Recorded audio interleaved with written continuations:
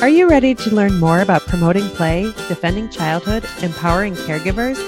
Save 10% on professional development at explorationsearlylearning.com and support the show with the coupon code OOL. Click the link in the show notes to browse upcoming trainings.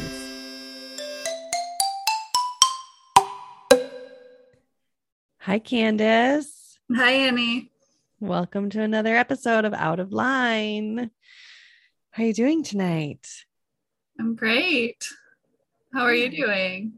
Good. It's a Wednesday. It's my flying squad day. I'm always a little bit more tired because I spend the day with my group of 11 to 14-year-olds traversing the city. We do a lot of walking, and it was kind of a chilly day today.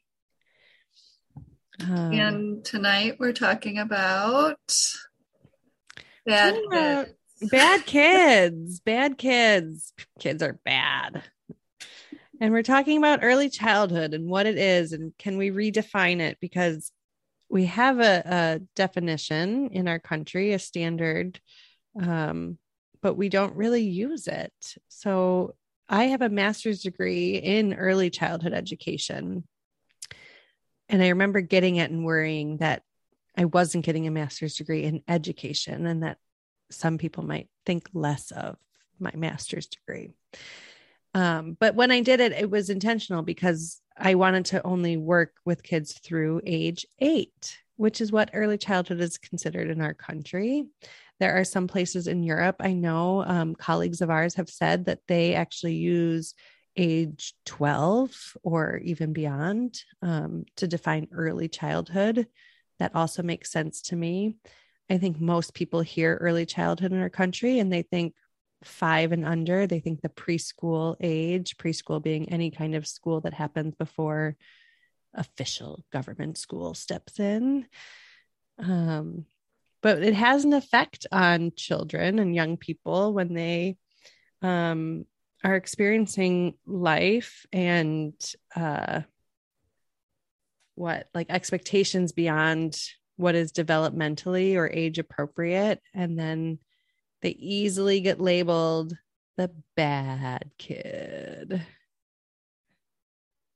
Yeah, so I think in our conventional school system, it's more of like a academic test taking kind of thing where third grade, most 8-year-olds are in third grade. And at that point, it's the big high stakes tests start. And so everybody's kind of preparing them in second grade and in first grade. And then by third grade, they're expected to be a lot more mature than, really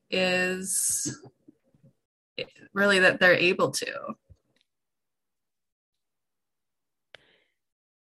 Can you tell me a little bit about that? Because you've told me about this before, and I know because my kids are in school, my kids go to a public school, and I know that they take tests in kindergarten and first grade and second grade. But what changes about it in third grade?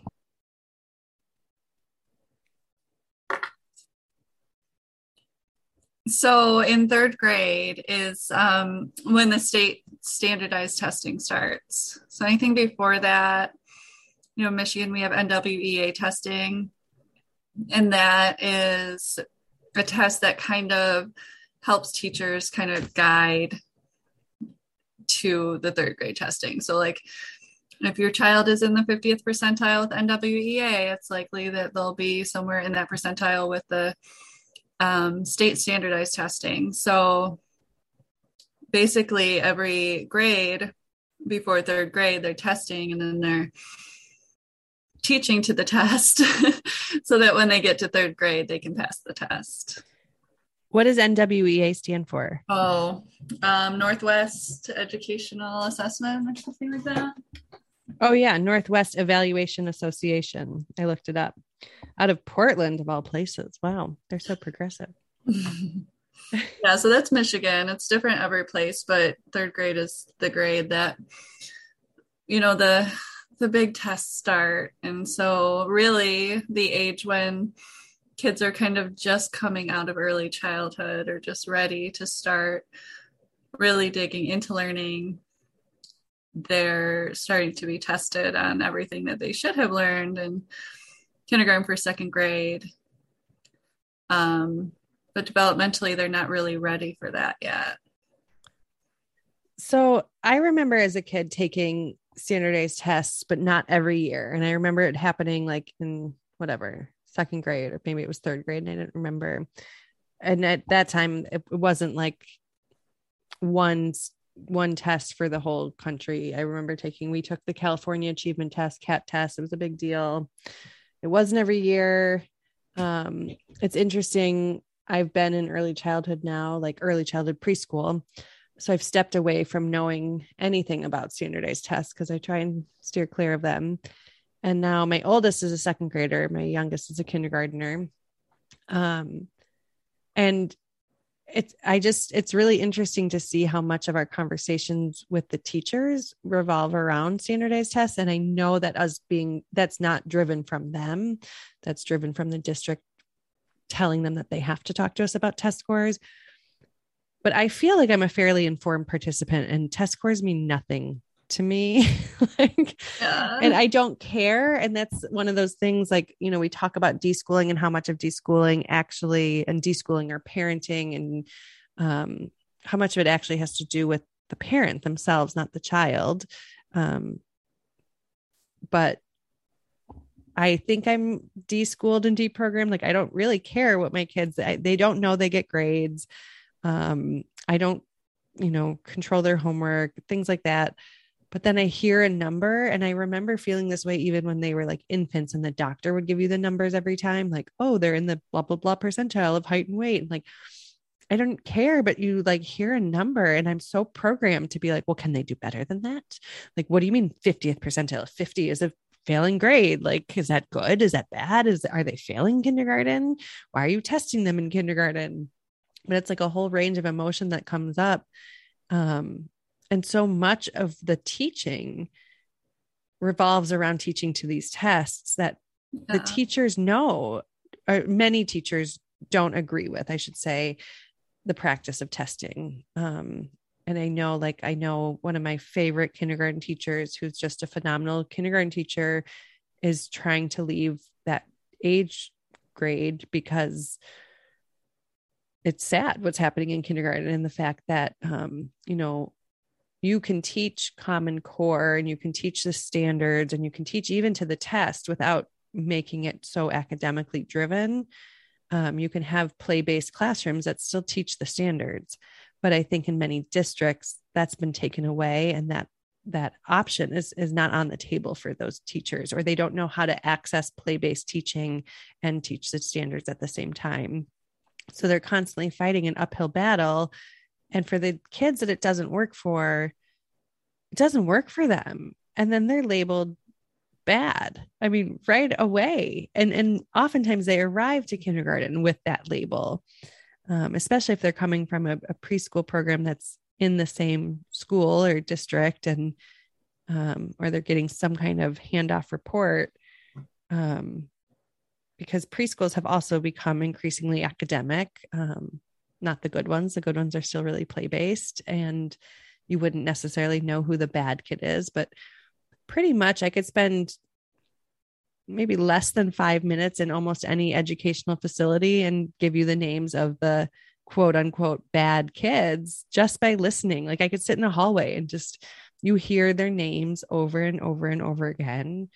What does that do to them? What does that do to their classmates? What is all of that? When really, if we just held on to the fact that early childhood should all be steeped in play and hands-on experiences and storytelling and, content-rich environments that they have access to, but aren't, having it shoved down their throats, could they thrive by age 8 or 9 and then start the more focused, engaged, quote unquote, academic learning? Yeah. I mean, I think also like everything that's really pushed in kindergarten for second grade, if you think about it, is specifically the reading and the math. It can all be taught in third grade still. And so what they're teaching, like a lot of the curriculums teach the same thing over and over again, because we know only 20% of the kids are going to get it in kindergarten. Then 20% of the kids are going to get it in first grade because their brains aren't ready for it. But we're still teaching it. And what is happening to the kids who are either in the middle ground and have a general concept of it, Mm-hmm. or they've learned it. Yeah. Or they're still waiting to learn it. Like there's just such a range. And I think that's happening too, as we see some children who have the privilege of opting out of kindergarten at age 5. And, you know, the term red shirting has grown in popularity. Red shirting your kindergartners, saving them until they're 6 to get into kindergarten. You know, for years, I've been answering that question as a preschool teacher and director, like, what should I do with my kid? And at first it was like, okay, I have an August birthday. It's a September cutoff date. And then it started to be like, my child has a March birthday and it's a September cutoff date, or, you know, all of that. And I think a lot of parents were shocked to hear the research shows that regardless of when the cutoff date is, whoever's closest to it is most likely to be recommended for special education services. Or receive a label like ADD, ADHD. It doesn't matter. There's no magic date of when a kid is ready for kindergarten or school. I mean, would redshirting happen less if it was more play-based? Are parents technically holding their child back because they want them to be academically ready? Absolutely. I think that's such a huge piece of it. Like, oh, he or she is not ready to play yet. They're not ready to play yet, or they're not ready to learn yet. They just need more play. Mm-hmm. So then you have that range of like, okay, so this kid's entering at 6 with a play rich early childhood. So they might be quicker to learn some academic concepts now, or this kid has had a lot of trauma in their life, or a lot of traumatic experiences in their life, and a very academically rigorous preschool. So their brain's just been like on overload and they're coming in not ready to learn. So you just have this range of kids, and then with no attention to the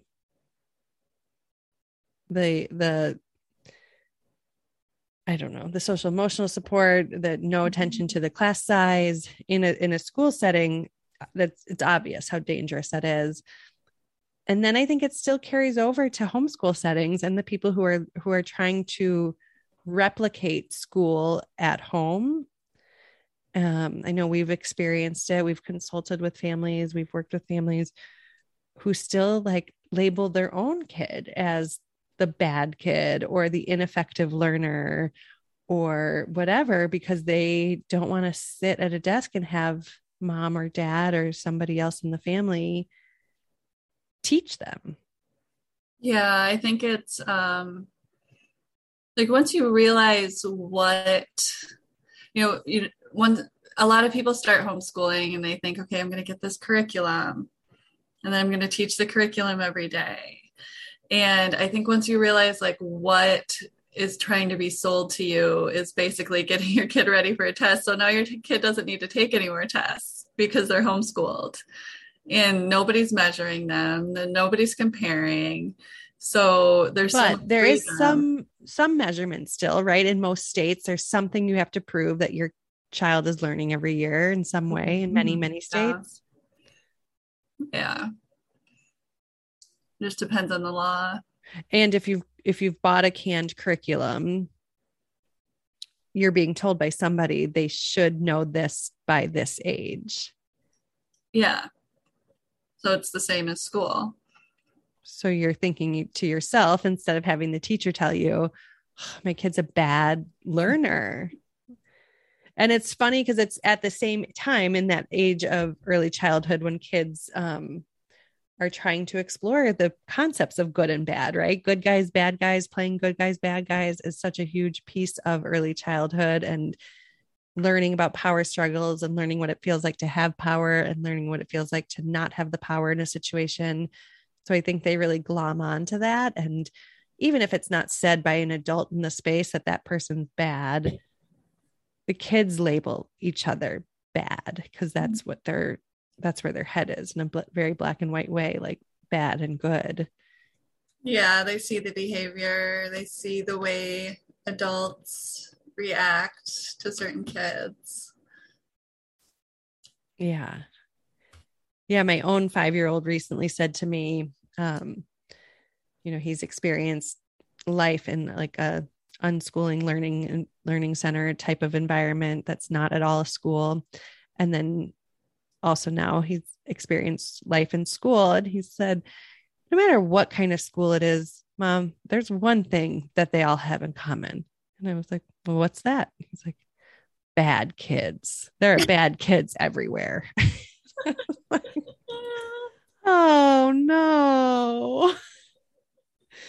Like, can we have learning environments where you could sit and listen for 5 minutes and then you don't hear who the bad kid is? Like, is that possible? Can we stop saying their names? Can we find more yes spaces? Can we give the allowance to play and explore? And because it's not just the bad kid suffering. The bad kid is suffering. I mean, I'm saying bad kid. I don't think they're bad kids. But the kid who is labeled as bad is suffering, but also their peers are suffering because now they have this whole concept of good and bad and what it takes to be good and what it takes to be bad. Yeah, like don't be like that kid. He's bad or she's bad or, So it just goes back to the comparison thing again. Yeah. And there was a study done a few years ago, many years ago now, because I'm old. I think everything was a few years ago. And then I'm like, well, no, I probably read that like 10 years ago, where they talked about, they tried in a kindergarten setting, I believe it was kindergarten, to let the kids who seemed ready to learn have more academic time with the teachers, like small groups at a table setting. And then the kids who didn't seem like they were interested in learning yet about letters and numbers, just have playtime. And they, asked them 3 questions at the end of the year. And I think this is just from memory that I'm going off of, but the questions were something like, do you like school? Do you like your teacher? Does your teacher like you? And the kids who had just the playtime almost across the board answered, no, my teacher doesn't like me, because they saw the teacher not engaging with them as the teacher not liking them. And they also said they didn't like school. And that held true throughout elementary school. They they asked the same questions, like in 3rd grade and 5th grade and 8th grade. And so these children who were in this very early childhood setting said, okay, because the teacher's not going to spend time with me engaging, I'm a bad kid and I'm not good at school. And so I'm never going to be, basically is what happened. And that's totally making leaps of assumptions because that's probably not what the actual science of the study showed. But. Well, I was thinking like, oh, the ones who got to play loved it. Right. But it also shows you how powerful adult interactions are with children. Yeah. Mm.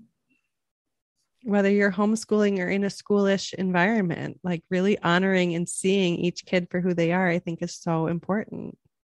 That's making me reflect because sometimes that's what we do in our centers, with our offerings. Like we'll say reading class is starting at this time and only the kids who really want to learn reading and are really ready for reading do participate.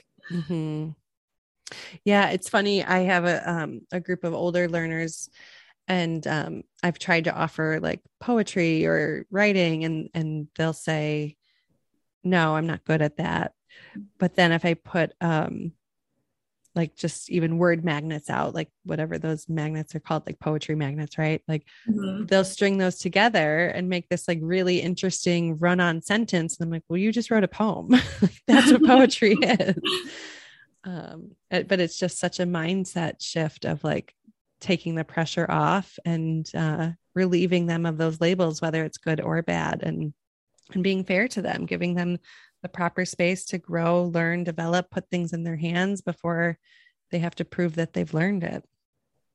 Yeah, I mean, that's a whole different conversation. It's like proving or learning. Oh, geez. I know we already got into standardized tests unplanned, but proving your learning and standardized tests will be a follow-up conversation. This is just the concept of really reflecting on your interactions with the children in your life, whether they're your own children or children that come to you for part of their day, and return home thinking about how you can honor them without labeling them. I don't know. Is that what this is about? Yeah. And the early childhood is through age 8, sometimes longer, depending on your child's developmental level, and that's okay. And there's no reason to force academics early on, age 6, 7, 8. It's okay.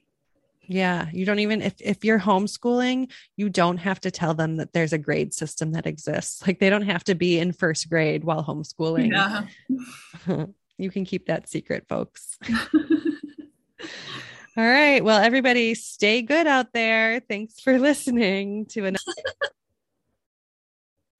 Out of Line. You can find us on Instagram at Living Out of Line. Listen to us at playvolutionhq.com, become a patron, get our podcast early, or find us wherever you listen to podcasts. Thanks for listening. Bye. It's time to become a member of Playvolution HQ and Explorations Early Learning. There's a free option and 3 paid patron level options. All come with free stuff and ongoing automatic training and merch discounts. For as little as $1 a month, you can become a patron. That supports our work and you get premium stuff like early access to fresh podcast episodes. Go to explorationsearlylearning.com/membership or click the link in this episode's description to learn more. All the cool listeners are doing it. This has been an Explorations Early Learning Upstairs Studio production. Oh.